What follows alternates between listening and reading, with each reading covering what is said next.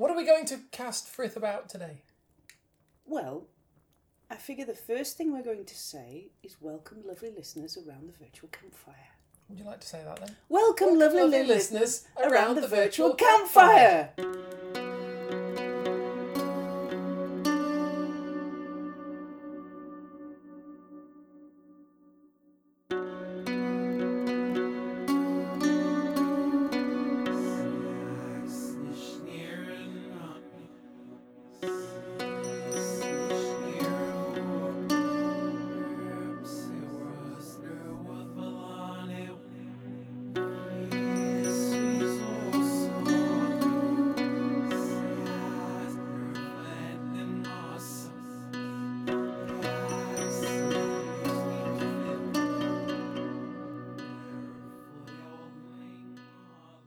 That was good. Shuffle up, there's a few more bods to get in. Hopefully. All in, good. Good.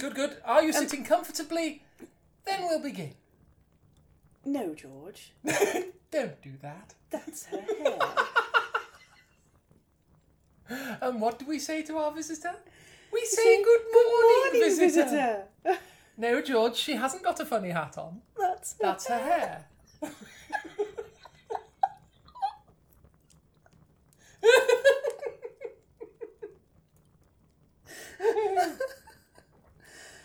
I know I was remembering Giggleswick.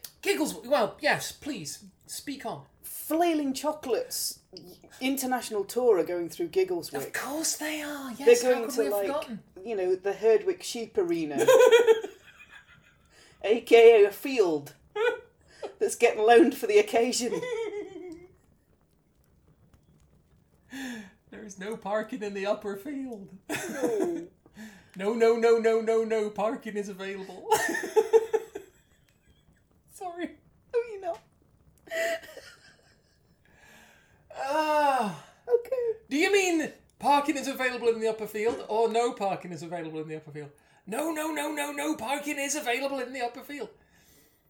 Lovely listeners, welcome around the virtual campfire to Frithcast number 35. Ta-da! That was pretty good. Do it again. Ta-da! Wow. Welcome to Frithcast number 35. 35. I'm Suzanne Martin. And I'm Kate Martin, and I'm a layabout. Okay, moving on. I'm not a layabout. I mean, I work for a living, but, today I'm a layabout. Professional layabout. And I'm not... It's taken years of training. Yeah. And qualifications. I'm not like an layabout ambassador conferences. For anything, or a heathen. Even a heathen. Yeah, well, no. Passing coffee-powered druid. Coffee-powered druid. So we thought we'd have a chat today about the concept of honour. Honour. Now, we're going to attempt to keep this to our usual episode length, but we might get really excited and it might get a little bit longer. So, apologies if you listen to this on a set-length journey and there's a little bit left over that you have to go and listen to on the way back. Sorry. We're going to take you to work and back today. In advance. So, honour is a concept that's in the sagas. Okay. And it's something that modern heathens are very much aware of, that they should have. But what exactly is it? What are the examples in the sagas? And how do those relate to now? Because we've got a completely different society now to the one that was 1,000 years ago. So how does that concept come across to now? Mm. How does it come across to now? Is it the same? Has it changed? Yeah, is our concept of honour the same as their concept of honour? Mm. How does this change and what does that mean for a modern heathen now? Do we try and keep to the old concept of honour as written in the sagas? Do we look at our society now and develop a new concept of honour? Mm. Does it have parallels to the old concept of honour? This discussion could take a while. I'm going to try and keep it short. It easily could. It easily could.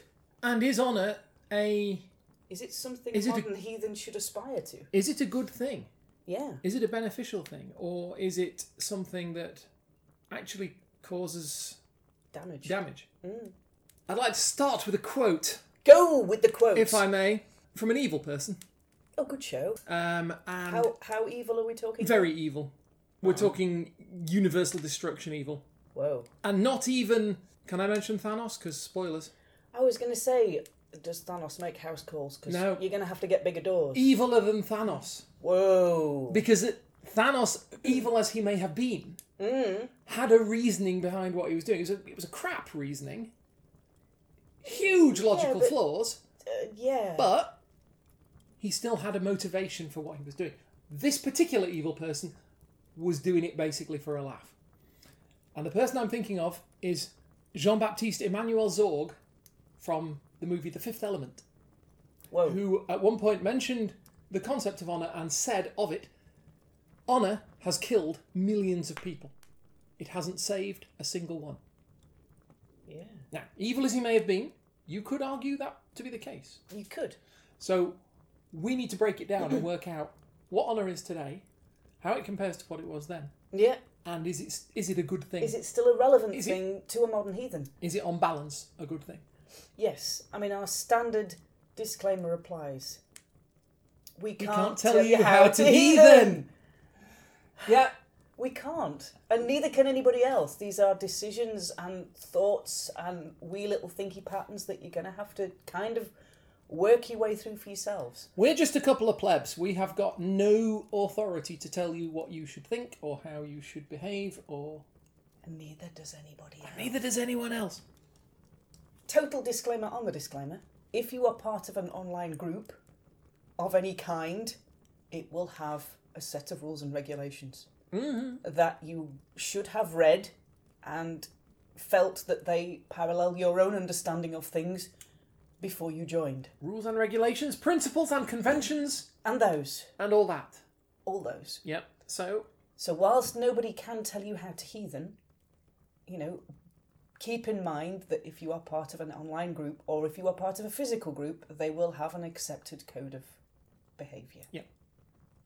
And that's, the thing.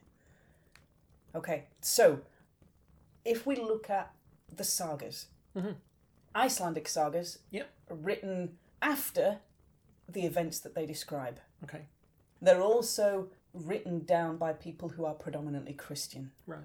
So you've not only got the time difference, you've also got the faith bias over the top. So they present a view, but a very skewed view. And the trick is learning where that bias is. And sometimes you'll see the bias and sometimes you won't be able to, but it might still be there. Yeah, I mean, it doesn't... to say that something is written after the fact or by somebody of a different philosophical viewpoint doesn't invalidate it, but it does equip you to understand where the biases might be. Yes, you've got to just keep that in mind as you're reading them, who wrote it and when they wrote it. Those two things are fairly important to try and understand what they are and where they come from. So Snorri Sturluson, who, I keep trying to imagine his name on a nameplate and the postman trying to pronounce it. It's not a good image. He says, valiant men who exert a good influence are called drenga. And that encompasses not Drauga. Not Drauga, I was just about to say. That's a whole different kind of person. Or Drauma. No, not that either. So this is an individual who encompasses things like bravery, nobility, a sense of fair play, respect for others, also important. A strength, not necessarily brute strength, but a strength to do what is right. That sense of honour. And also self-control. Okay. There are some lovely examples in the sagas of that self-control of a gentleman who is fighting and somebody comments that he can see kind of pus leaking out of the first guy's foot and blood and squishy bits and injury kind of goo. Yeah. And he says, but yeah, dude, you are kind of doing the whole sort of leaking thing. Are you all right? You're in a bad way. You're in kind of, you need to just go get that seen to because that just looks nasty. Yeah. And the first guy says, I've no desire to stop fighting while both my legs are the same length. Okay. And you're just like, mate, no. Okay. All right, fair enough. So it's kind of, it mixes in with that very dark humour that you see. Yeah. But there's plenty of examples in the saga of what people perceive honour to be. And anybody can be almost hypersensitive to slights on their honour. Yeah. And the opinion of the community that surrounds them, because that's a big part of what the sagas attach honour to is not only your opinion, it's the opinions of other people about you.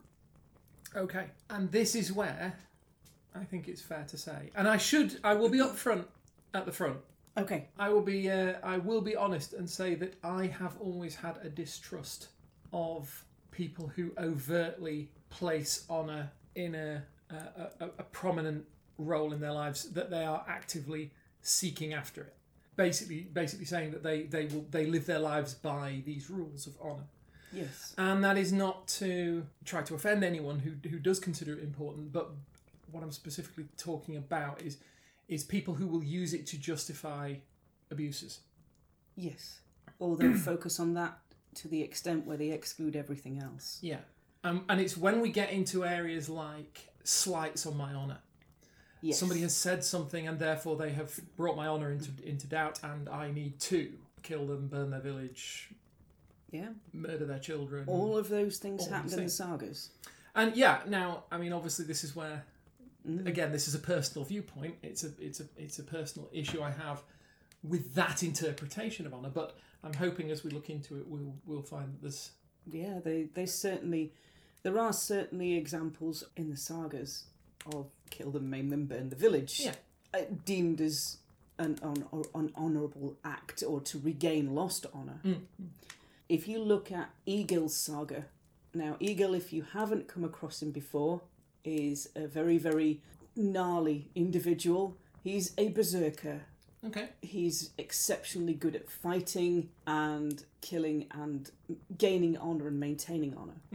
He kills his first man when he's under... I think he kills his first opponent at 7 years old. Wow. Okay. Yeah. A mini murderer. Yeah. He's very grumpy, very angry, very gnarly, and he also writes some of the most awesome poetry ever. He's okay, fair enough. A very, very grumpy, poetic berserker. He's quite a character. Yeah. If you look at his saga, Egil's saga, you gain honour in that saga by going on raids. Yeah. You go and you fight in battles. Yeah.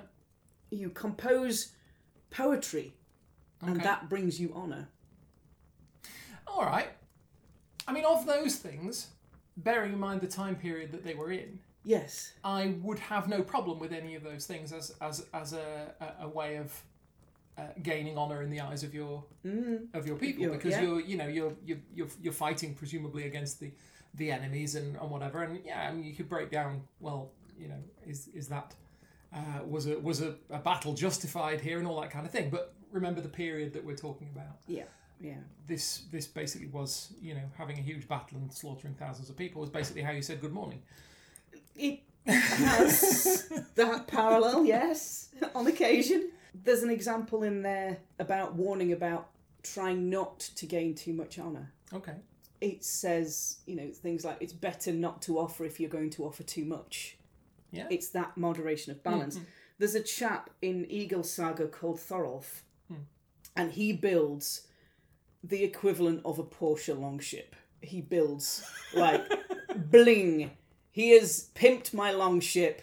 He builds the most awesomest, wickedest monster truck longship you have ever seen. Other status mark longships are available. Other status mark longships were not available. That was the point. Now, the king kind of happens on by and says, "That's a pretty bling ship." And Thorolf is like, "Yes, it is. Why, nice thank you very much." I put my sunglasses on and go, ka-ching! Indeed. And the king kind of looks at it and goes, "It's better than mine." And Thorolf goes, "Uh-oh." Oh. Oh, poot. Big problem. Might have thought ahead on that one, really. Might have, dialed back the bling a little bit, because you've now made your superior have less honour than you have gained by building this mighty big ship. Let me guess. Hang on. I'm gonna, right. Go for it. Thorolf, right? Yeah. You're the king, right? Here's how you deal with it. You go, "Well, it's funny you should say that, Your Majesty, because in actual fact, I have built this ship for you." Do you know that's exactly what he did? Yeah? Yeah. Good man. Thorolf figured that not only his honour was on the line, but also his neck, and graciously gave this monster truck blinged up longship to the king, who went, "Why, thank you very much. I'll take that." Yeah. Tar muchly. Can I have your old one, you Madge? Yeah, no. No? Oh, okay.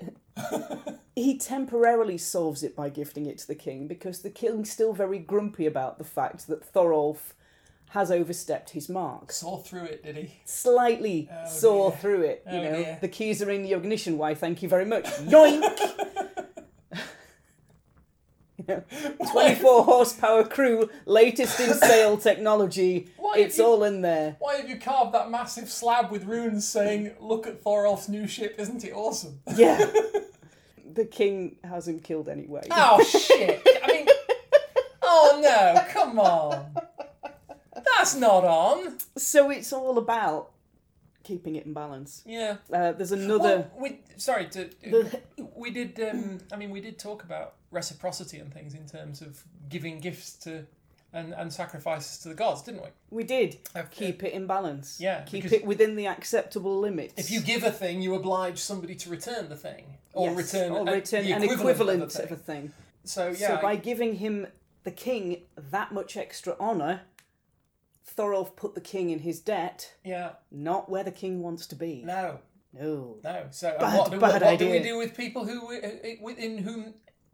What do we do with people in whose debt we find ourselves? We go, punt, this is Sparta. We murder them. We do. We do. We don't murder this them. Is Sparta.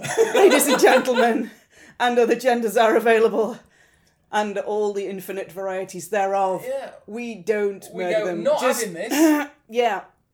We're not having this. So that's what happened. Or, as Eddie Izzard would put it. Yes. So there's another example in another saga where a character advises two young people as they go on their first Viking raid. And he says, "Beware of going where overwhelming force opposes you. I'm good with this." As in, don't get yourself right in it because you're narnered. That sounds like fools rush in where angels fear to tread. It does. For the Christians. And know thine enemy and basically don't go where there's an overwhelming force from Sun Tzu in The Art of War. Yay, Sun Tzu. He knew his stuff. He did. He also says there's more honour in accumulating little by little than by overreaching and falling flat. Yeah, I like that. So don't be building... Take it steady. Don't be building, pimp my longship, and handing it over and thinking that it's a good thing. Because it's probably not. If all the king's got is the Mary Rose, don't go building the USS Nimitz and handing it to him. Do not do it. No. Harsh things. Dishonour is almost easier to track than honour. Okay. In the sagas. The Gracchus, which is a medieval law book, says that you are free to kill someone if they speak certain forms of insults. Okay. So if they give you dishonour by saying specific named things, you can kill them for that. So sometimes it's easier to see dishonour and the penalties for causing dishonour, or the ways of reclaiming honour, than it is actually to see honour itself. I'm going to go out on a limb. Okay. And you may feel free to cut all this if you like. Okay. Because it might be a limb that... Too far. A limb too far. Possibly. But, you see, in my modern day way of looking at things, and without wanting to get political, I've been called a liberal snowflake on many occasions. But you see, the perspective that I have from my position now here in the modern day is, surely there is more strength in withstanding the sticks and stones and showing this does not concern me. Your buzzing, your little insignificant little warbling noises that you're making are of no consequence to me. Why should I concern myself with you? I mean, it's like, sit down, pup. The wolves are talking. Exactly. Yes. I don't understand. And this is purely a cultural thing, I'm sure. You know, this is it might be a cultural thing, it might be an upbringing thing. Some people will see my response to an insult as cowardice because I don't immediately try to wreak vengeance on the person who's called me something. Whereas I would argue that by showing them how deeply they've affected me, how sensitive I was to the words that they used, and this is where a lot of my sort of difficulty, I'm not necessarily say issues with, but my difficulty in understanding this worldview comes from. Is, well, you see, that's where you have to kind of translate it through to the modern age.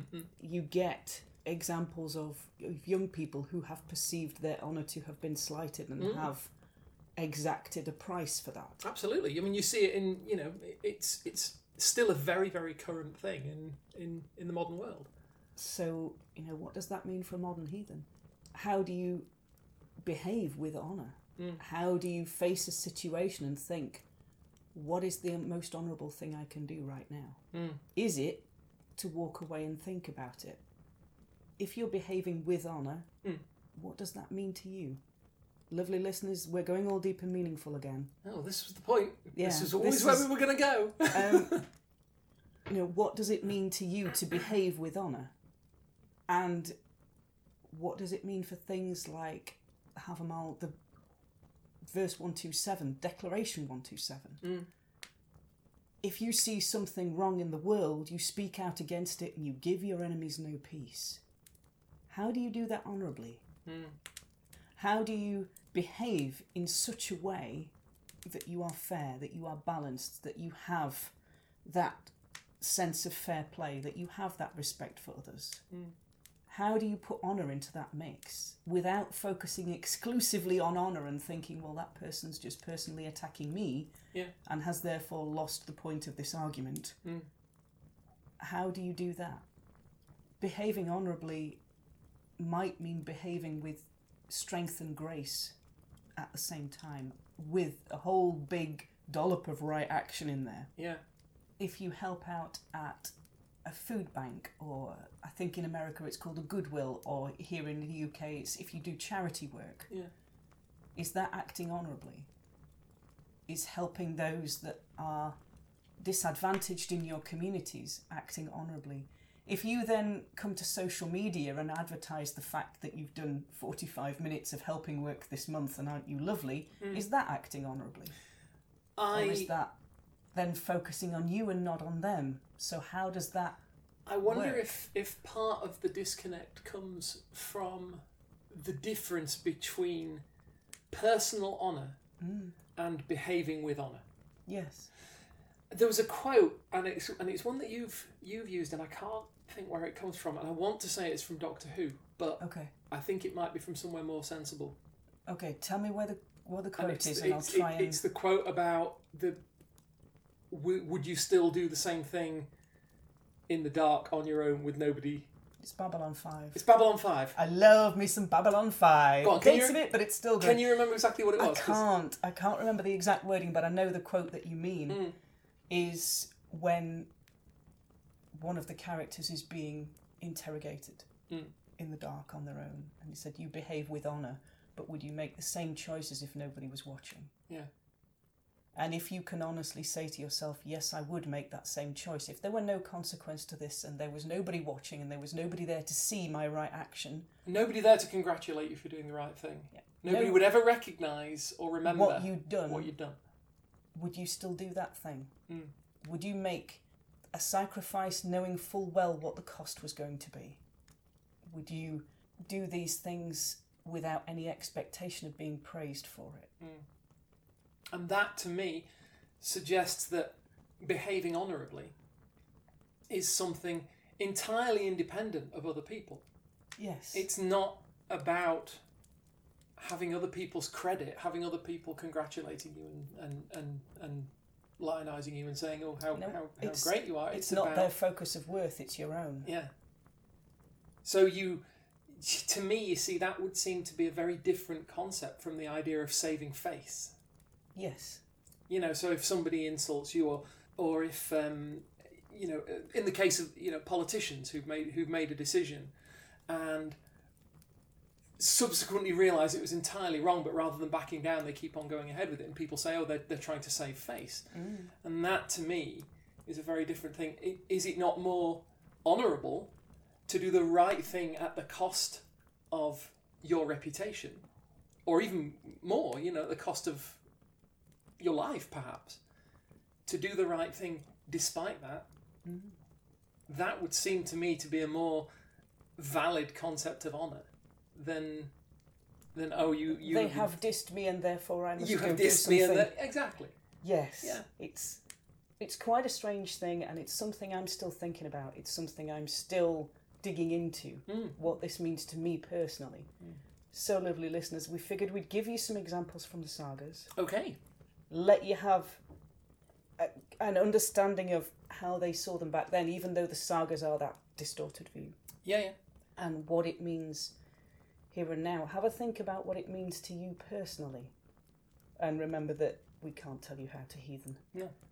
It's kind of a requirement for listening to the podcast is that we cannot tell you how to heathen.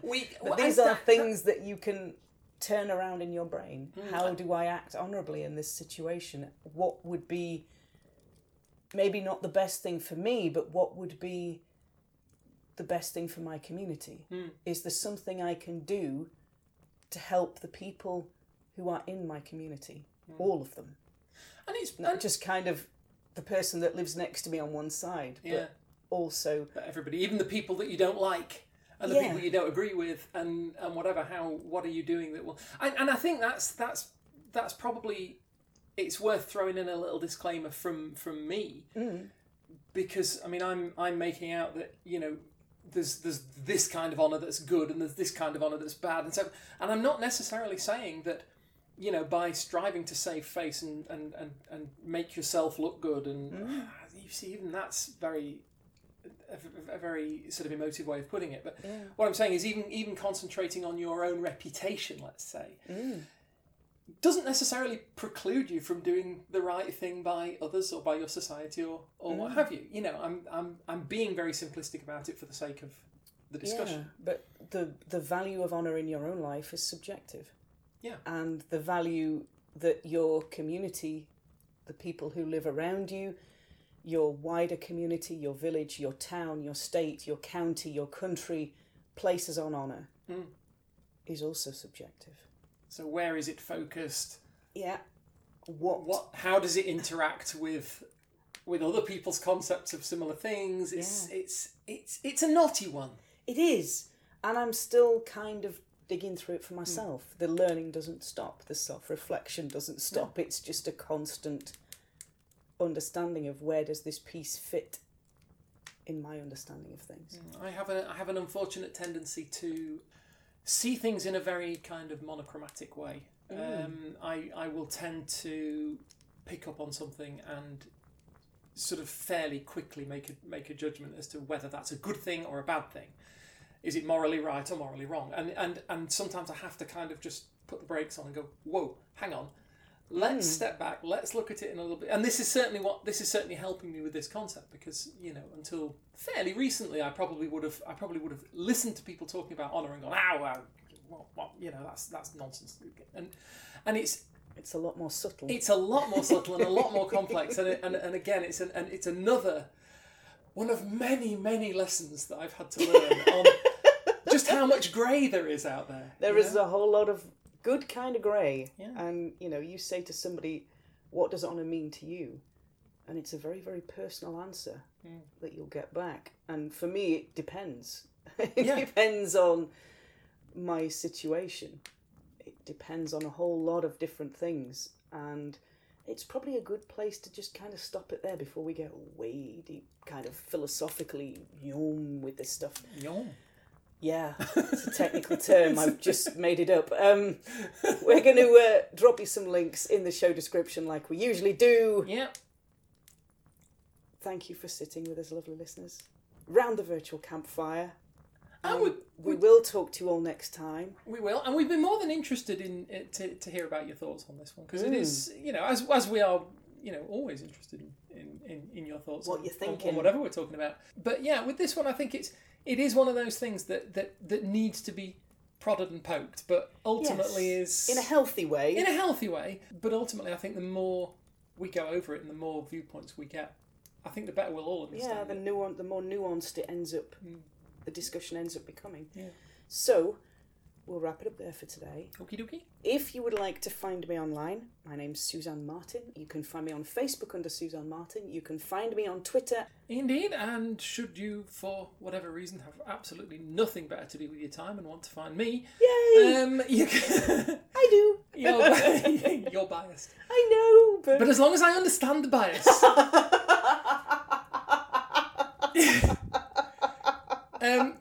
You can probably best find me at my shabby website, glassrain.net, and my social media accounts are linked from there. I'm always happy to hear from you.